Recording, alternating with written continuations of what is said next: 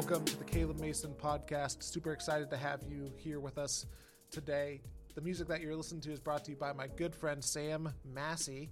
And if you have any musical needs, audio needs, or any video needs, be sure to hit him up and he'll be happy to create some stuff for you. But today I am joined by another one of my friends, Todd Hixenbaugh. I feel like I'm the only friend that you have.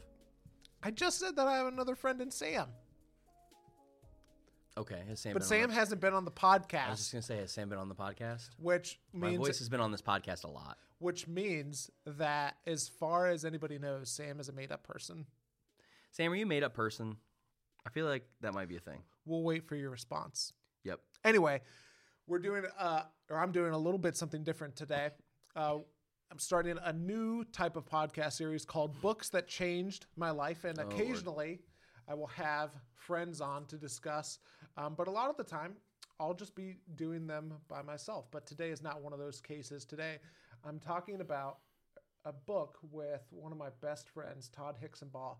And the book is Deep and Wide, Creating Churches Unchurched People Love to Attend by Andy Stanley. And I will go out and say that this is a book that is probably one of the top 10 books that have influenced me in my life.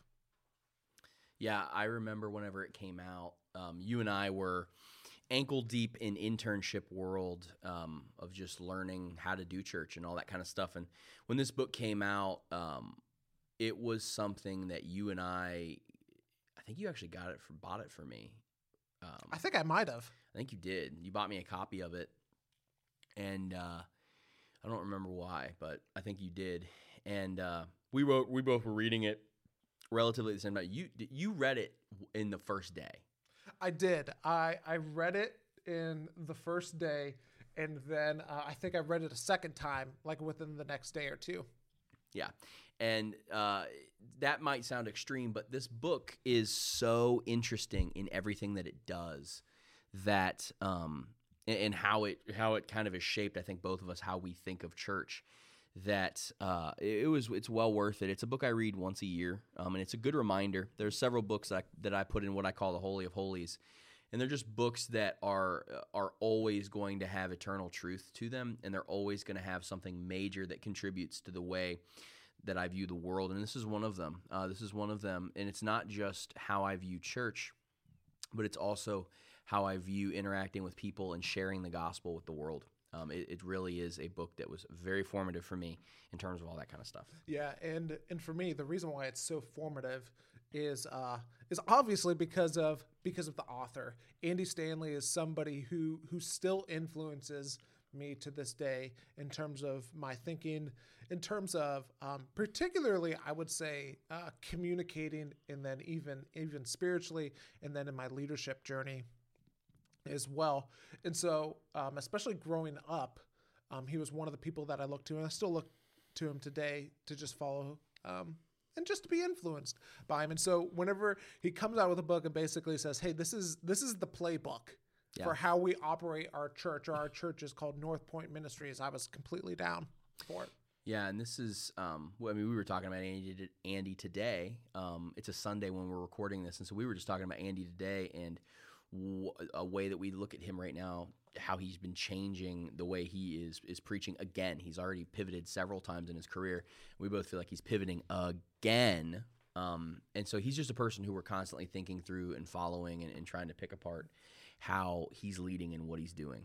And let's just start there. We want to look at some of the ways that this book has shaped us, not only several years ago whenever we read it, but how it has continued to shape us throughout our life. And that's really what this podcast series is about. It's not just great books that we've read, but how have these books literally shaped our lives? And so let's start with Andy's preaching style. And so what it started out with was how we had, Andy was really one of the people, really the person who introduced the plasma screen to it, and using the TV as a part of his communication. And if you don't know what that is, most of the time right now, if you tune in on Facebook or whatever, and you were watching a Facebook Live on a Sunday morning of a pastor preaching, or if you're attending a church, most pastors are now moving to a situation where they aren't just standing behind a pulpit anymore reading their script. They're not standing and doing that and referencing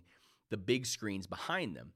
Many of them, many of them, your dad is one of these guys, have moved to a flat screen television, basically on a cart next to them, that has the slides, whether it's the verses, bottom lines, points they want to make, right next to them. And Andy was influential. He is the person that introduced this way of doing it into the evangelical church world in a major way, right? And now it's very hard to go to a church that they're not using this style because it is so effective visually for people. And it works even, I mean, today, right? With the amount of content that's all online, it blends perfectly in with that. And so, yeah, this is just an example of what he's done. Well, I don't want to rush past something that you said, which has affected our communication style as well. You talked about a bottom line. And one of the things that we've learned from Andy is that, hey, your message should be able to be summed up in like a one sentence statement. And taking that away, and it's interesting that we were just talking about this today, of how Andy has morphed his communication even more to where he does have a bottom line, and occasionally you can pick it out, but really more of it's just like now one big idea, and then it's usually somewhere between 3 to 4, just really, he calls them sticky statements that just stand out to you as well. Yep. Yeah. And that's just the thing that you and I were talking about today. That's how he's changed it yet again in terms of what he's doing. Well, and it's all about making your talks memorable. Right. The problem is, and this is kind of, I've heard him talk about it. I've heard your dad talk about it. But most of the time by Monday, people have forgotten what you talked about, what the details of the talk were. But, if you can have a couple of one-liners that are reminders that maybe they tweeted out, maybe they took a note, and then as a church, your social media presence, you're putting that stuff online. It reminds people of these things. And if you are able to design talks in a way that you have these sticky statements, these things that people will remember, that sum up the idea or the thoughts of that you were trying to communicate that Sunday, it is so much more effective. And as a communicator, as somebody who's trying to get points across, the funny thing is that this is literally how rhetoric was designed. And some of the greatest rhetoricians and people who really created the science, right, of rhetoric and speaking, the Greeks and the Romans, this is how they did things. And they would talk for 3 hours, but the reason it was memorable is because they did things just like this, and it's brilliant. I think it's brilliant. Yeah, and I mean, just even thinking of a few, let's we'll give a few of our favorite one-liners from Andy. I'll just give you a couple. I think one of the ones that stood out to me the most is that it's more about becoming the right person than finding the right person. Priority determines capacity. The direction and quality of your life is influenced by your friends. Your friends determine the direction and quality of your life. Would just be a couple for me. What about for you, Todd? What are some that come to mind? I actually don't. My mind just went blank. I don't have any that are on the top of my head. That's fine. So there's that. Yeah, I just think the other thing to where his communication style, and he gets into this in the book, is with Todd and I being followers of Jesus and even working at the church, it's how do you communicate with people who don't believe what you believe as well? And just the game-changing thing. And I hesitate to say game-changing thing, but maybe it is because I feel like it's just become so familiar to me now.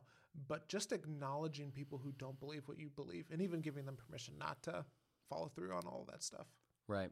And Andy's been very, very public about what he reads and what he has been studying the last probably 5 to 7 years. And he talks a lot about what he calls the 4 horsemen.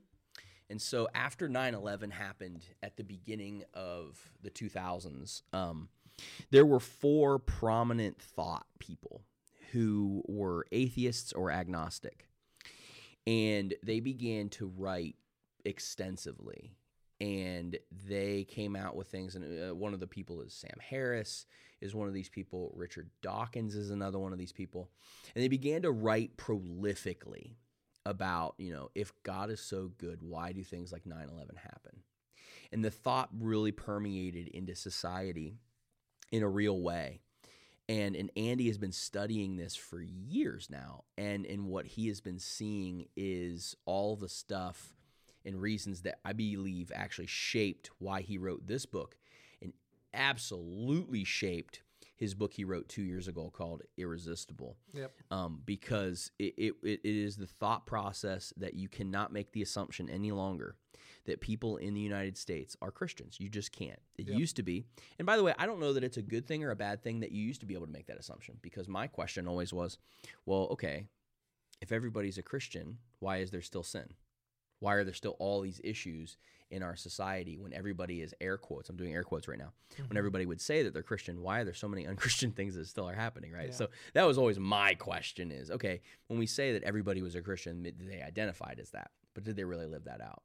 And so what Andy is saying is that, with unchurched people, he would now probably call them nuns, N-O-N-E-S. People who just simply don't identify with anything. They don't identify with being a Christian. They don't identify really with any religion. Maybe they're spiritual, air quotes. But all of this is thinking that was brought about from these four, air quotes, four horsemen, or these people writing prolifically about God and why God isn't real. And so it's interesting. I love it. And he's been very vocal about how he listens regularly to like the Sam Harris podcast. Yep. He is reading their stuff. Like, he is involved in this, trying to figure out and deconstruct from the other side, what would it take? What is it that they're thinking? What is it that they're seeing that the church needs to know about? And flip side, and this is what I love about Andy, not only what the church can do to make it better for them, but how are they perceiving the church so that the church can adapt and fix itself?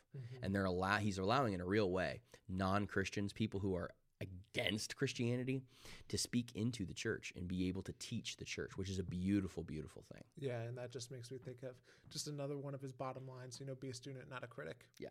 So, Todd, we've talked about his teaching style. Give me another way that Deep and Wide has just shaped your thinking and even your leadership.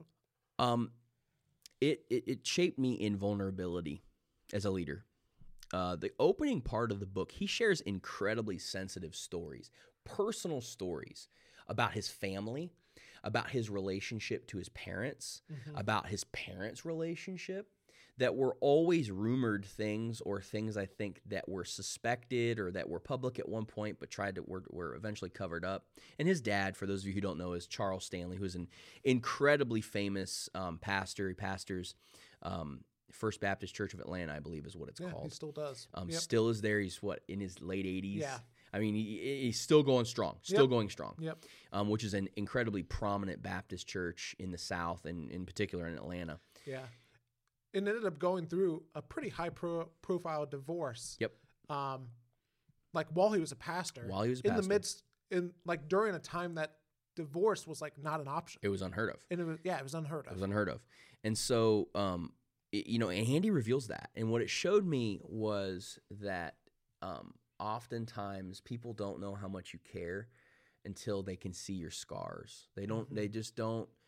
They're not fully bought into you unless you show them the scars that you have, unless you have some skin in the game, so to speak.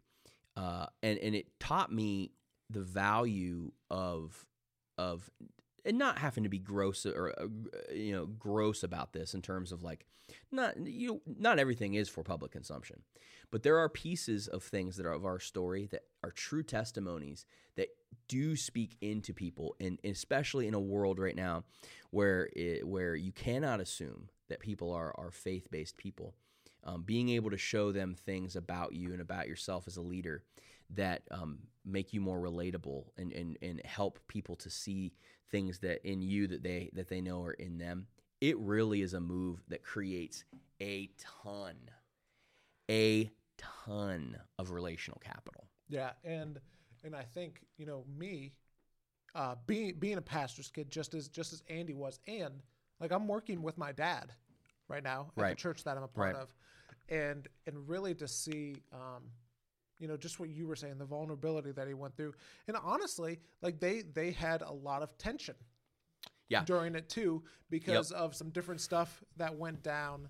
And I mean, to the point where there's a quote in there where Andy talks about how he dreaded Monday through Saturday, loved Sundays. Yep.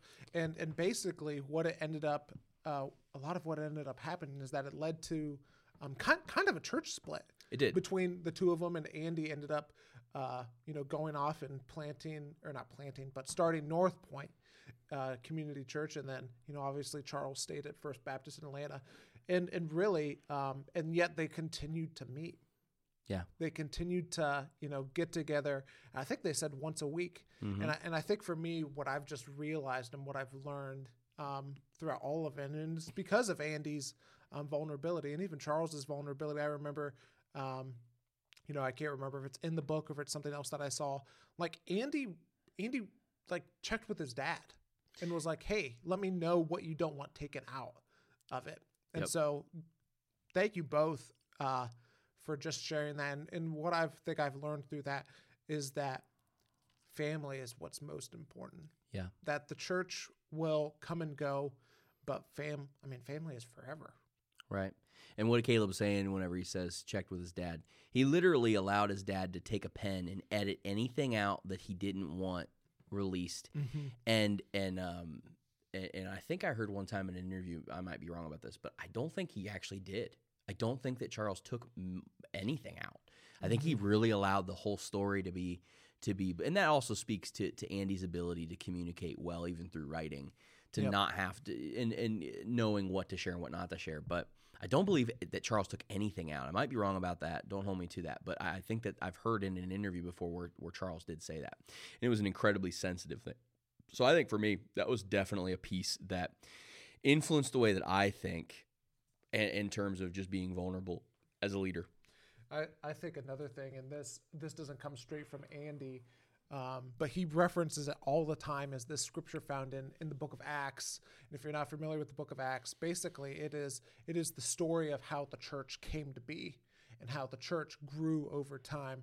And it's in this verse, and it's from the brother of Jesus, James, and it says, "It is not my judgment, therefore, that we should not make it difficult for Gentiles who are turning to God." And it's Acts 15:19.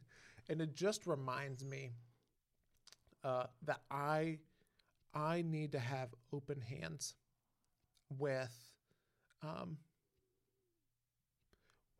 my beliefs. That I need to have open hands with my beliefs, and I need to not prioritize what I believe more than the people. Like, I shouldn't be allowing my beliefs to hurt other people.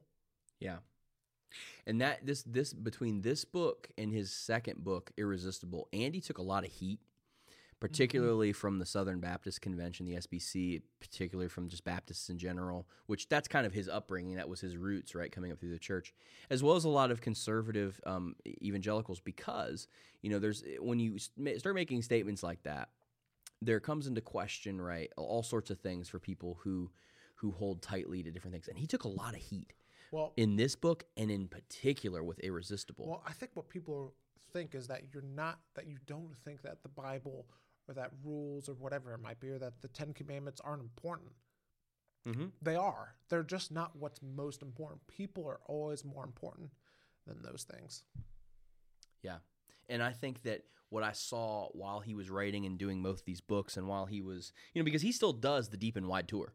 Mm-hmm. Like every year he does a Deep and Wide tour where he goes and he speaks and he talks about the principles of what North Point was founded on. Like, he does this every year. He goes to cities and he does this. He does the same thing now with his Irresistible tour, where he talks about the principles and things that he outlines in the book Irresistible. Mm-hmm. But both of them, he took so much heat. And I'll just say it out loud. What the big thing is that people were concerned about is, if you take his line of reasoning all the way to the furthest extent, you could lead to homosexuality is okay, homosexuality is not sin, homosexuality is something that anything, and really it's, any sin, exactly, is that any sin. And what the furthest there's a term for that, which is called universalism, where God is so good, God is so great that he would never condemn people to hell because he's a loving God. And so people took it obviously to the furthest extreme of what you could take his line of thinking. And Andy has been pretty loud about the fact that that's not what he's saying at all. That's not what he was saying. And he has made great reasoning and really helped work with people work through that. I actually suggest, if you want to hear some of the furthest content, the best content where he really lays this out, there are a couple of, he did one sermon in particular in the spring of 2018. And I think that was for the series Aftermath. And then he did, it was in the series Aftermath. And then he also did an entire sermon series specifically on the content from his book in the fall of 2018. Called The Bible for Grown-Ups. And it truly was impactful and really did help explain his perspective, where he had 40 minutes to be able for multiple weeks in a row to talk through this. And it really helped me. And in particular, he's just bringing the principles of deep and wide, and just this is the next extension is irresistible, right? Yep. Another thing that I want to talk about is just the idea. I feel like I hear this term all of the time. It was introduced in here. Is that of fresh eyes? Yeah, and North Point is huge on fresh eyes. I mean, Caleb, they even do a thing where they throw a party for new hires, where at the 90-day mark, they have you fill out a questionnaire where it's like the last day for them that you have fresh eyes. They literally throw a party or have like a little celebration for staff members, because it's like you're officially now coming into the fold in terms of like, now you're not fresh eyes anymore, right? Yeah. Like you're a part of it. And that's how seriously they take this. Yep. And what the concept of fresh eyes means is that because you're new, you see things that other people don't see, simply because people have gotten used to their surroundings. And so just as Todd was saying, is that, and really this just speaks to the culture of North Point as well, of such a culture of evaluation and improvement, and of actively seeking out that feedback as well. Yep. And being intentional about it and asking questionnaires, and like nothing is off the table. None of it. And that's what's so impressive about how they conduct this stuff. And that's what's so impressive also, I think, about Andy. That's what I was talking about earlier, where he's even allowing thoughts and things of people who are non-Christians, who are staunchly against Christianity, to be able to allow him to see through their eyes with fresh eyes, right? Not that he's communicating with them and getting their opinions on things, but like their perspective and things that they're saying, he takes it, flips it, and says, okay, how would a person who is this extreme in this direction view what we're doing? And how can we make something that even can connect to that person that's that far away from following Jesus? Like, how can we influence them? And that's why I think it's beautiful, this concept of fresh eyes. And that, again, that comes from deep and wide. Yeah. So, Todd, I got one more way that I want to share that this book has impacted me. But before that, how else has this book shaped you that you want to just share? I think we've talked a lot about structurally, right? How here's tactics and here are things that Andy talks about in this book that were influential. But I wanted to speak as well to just my personal time of development when this came out. We mentioned it at the beginning. We were both interns at the time. This was the first book that I read in my life that after I read it, and let's not talk about the Bible, right? Like I'm going to take that off the table. This was the first book in my life that I read that was nonfiction, because I actually have a whole story about how Harry Potter was this way for me as well. But it made me want to change things about how I live my life. And it was a spiritual thing for me reading this book. At the risk of sounding blasphemous, it was really a spiritual thing when I read this book. It made me realize the importance and the significance, right, of what it actually meant to be able to grow up in a family that prioritized faith, and to be able to develop in that way, because not everybody did. And it wasn't that I didn't know that. It was I didn't understand the significance of what it truly meant, with the Great Commission. I did not fully understand the Great Commission being that we are to go to the ends of the earth and baptize people in the name of the Father, the Son, and the Holy Spirit, and we're supposed to tell other people about Jesus, right? Like, I didn't understand the significant impact of what that really meant until I read this book and realized that our churches had gotten to a spot where they were so broken that a book like this needed to be written. And it hurt my heart, but it also was exciting for me, because what I was reading was literally something that could help churches to reconnect to Jesus. And we've all been to churches that are like this, where they're so broken and so backwards and so insulated in their thinking that they wouldn't know what to do with a new person if they walked in the door. They literally wouldn't know what to do. They're country club churches is what I call them. And this was a book that is basically saying, hey, it's okay if that's your story. Like, that's okay. Mm-hmm. And I'm not saying that we have all the answers here. What I am saying is there's something more to this life than what we currently have. And we believe that for a person that's an unbeliever. But we also believe that for people who are believers. Mm-hmm. Because this is something that can change your life too. Yeah. And I think just what you're saying just fits in right with the last way. And really there's so many other ways that this book has shaped me. But the last one that I want to talk about is just the idea of marry your mission and date your model. Yeah. That Andy talks about. And really, I think this is true for any organization and not just for churches, but the church's mission, just as you were saying, is the Great Commission. Yeah. And we all have the same one. Like, it's not like there's different ones for different groups. No. Like the biggest church in the country right now is Church of the Highlands down in it's originated in Alabama. Mm-hmm. Like, their call is the same as the 90-person church meeting in Kentucky. Yep. Like, there's no difference.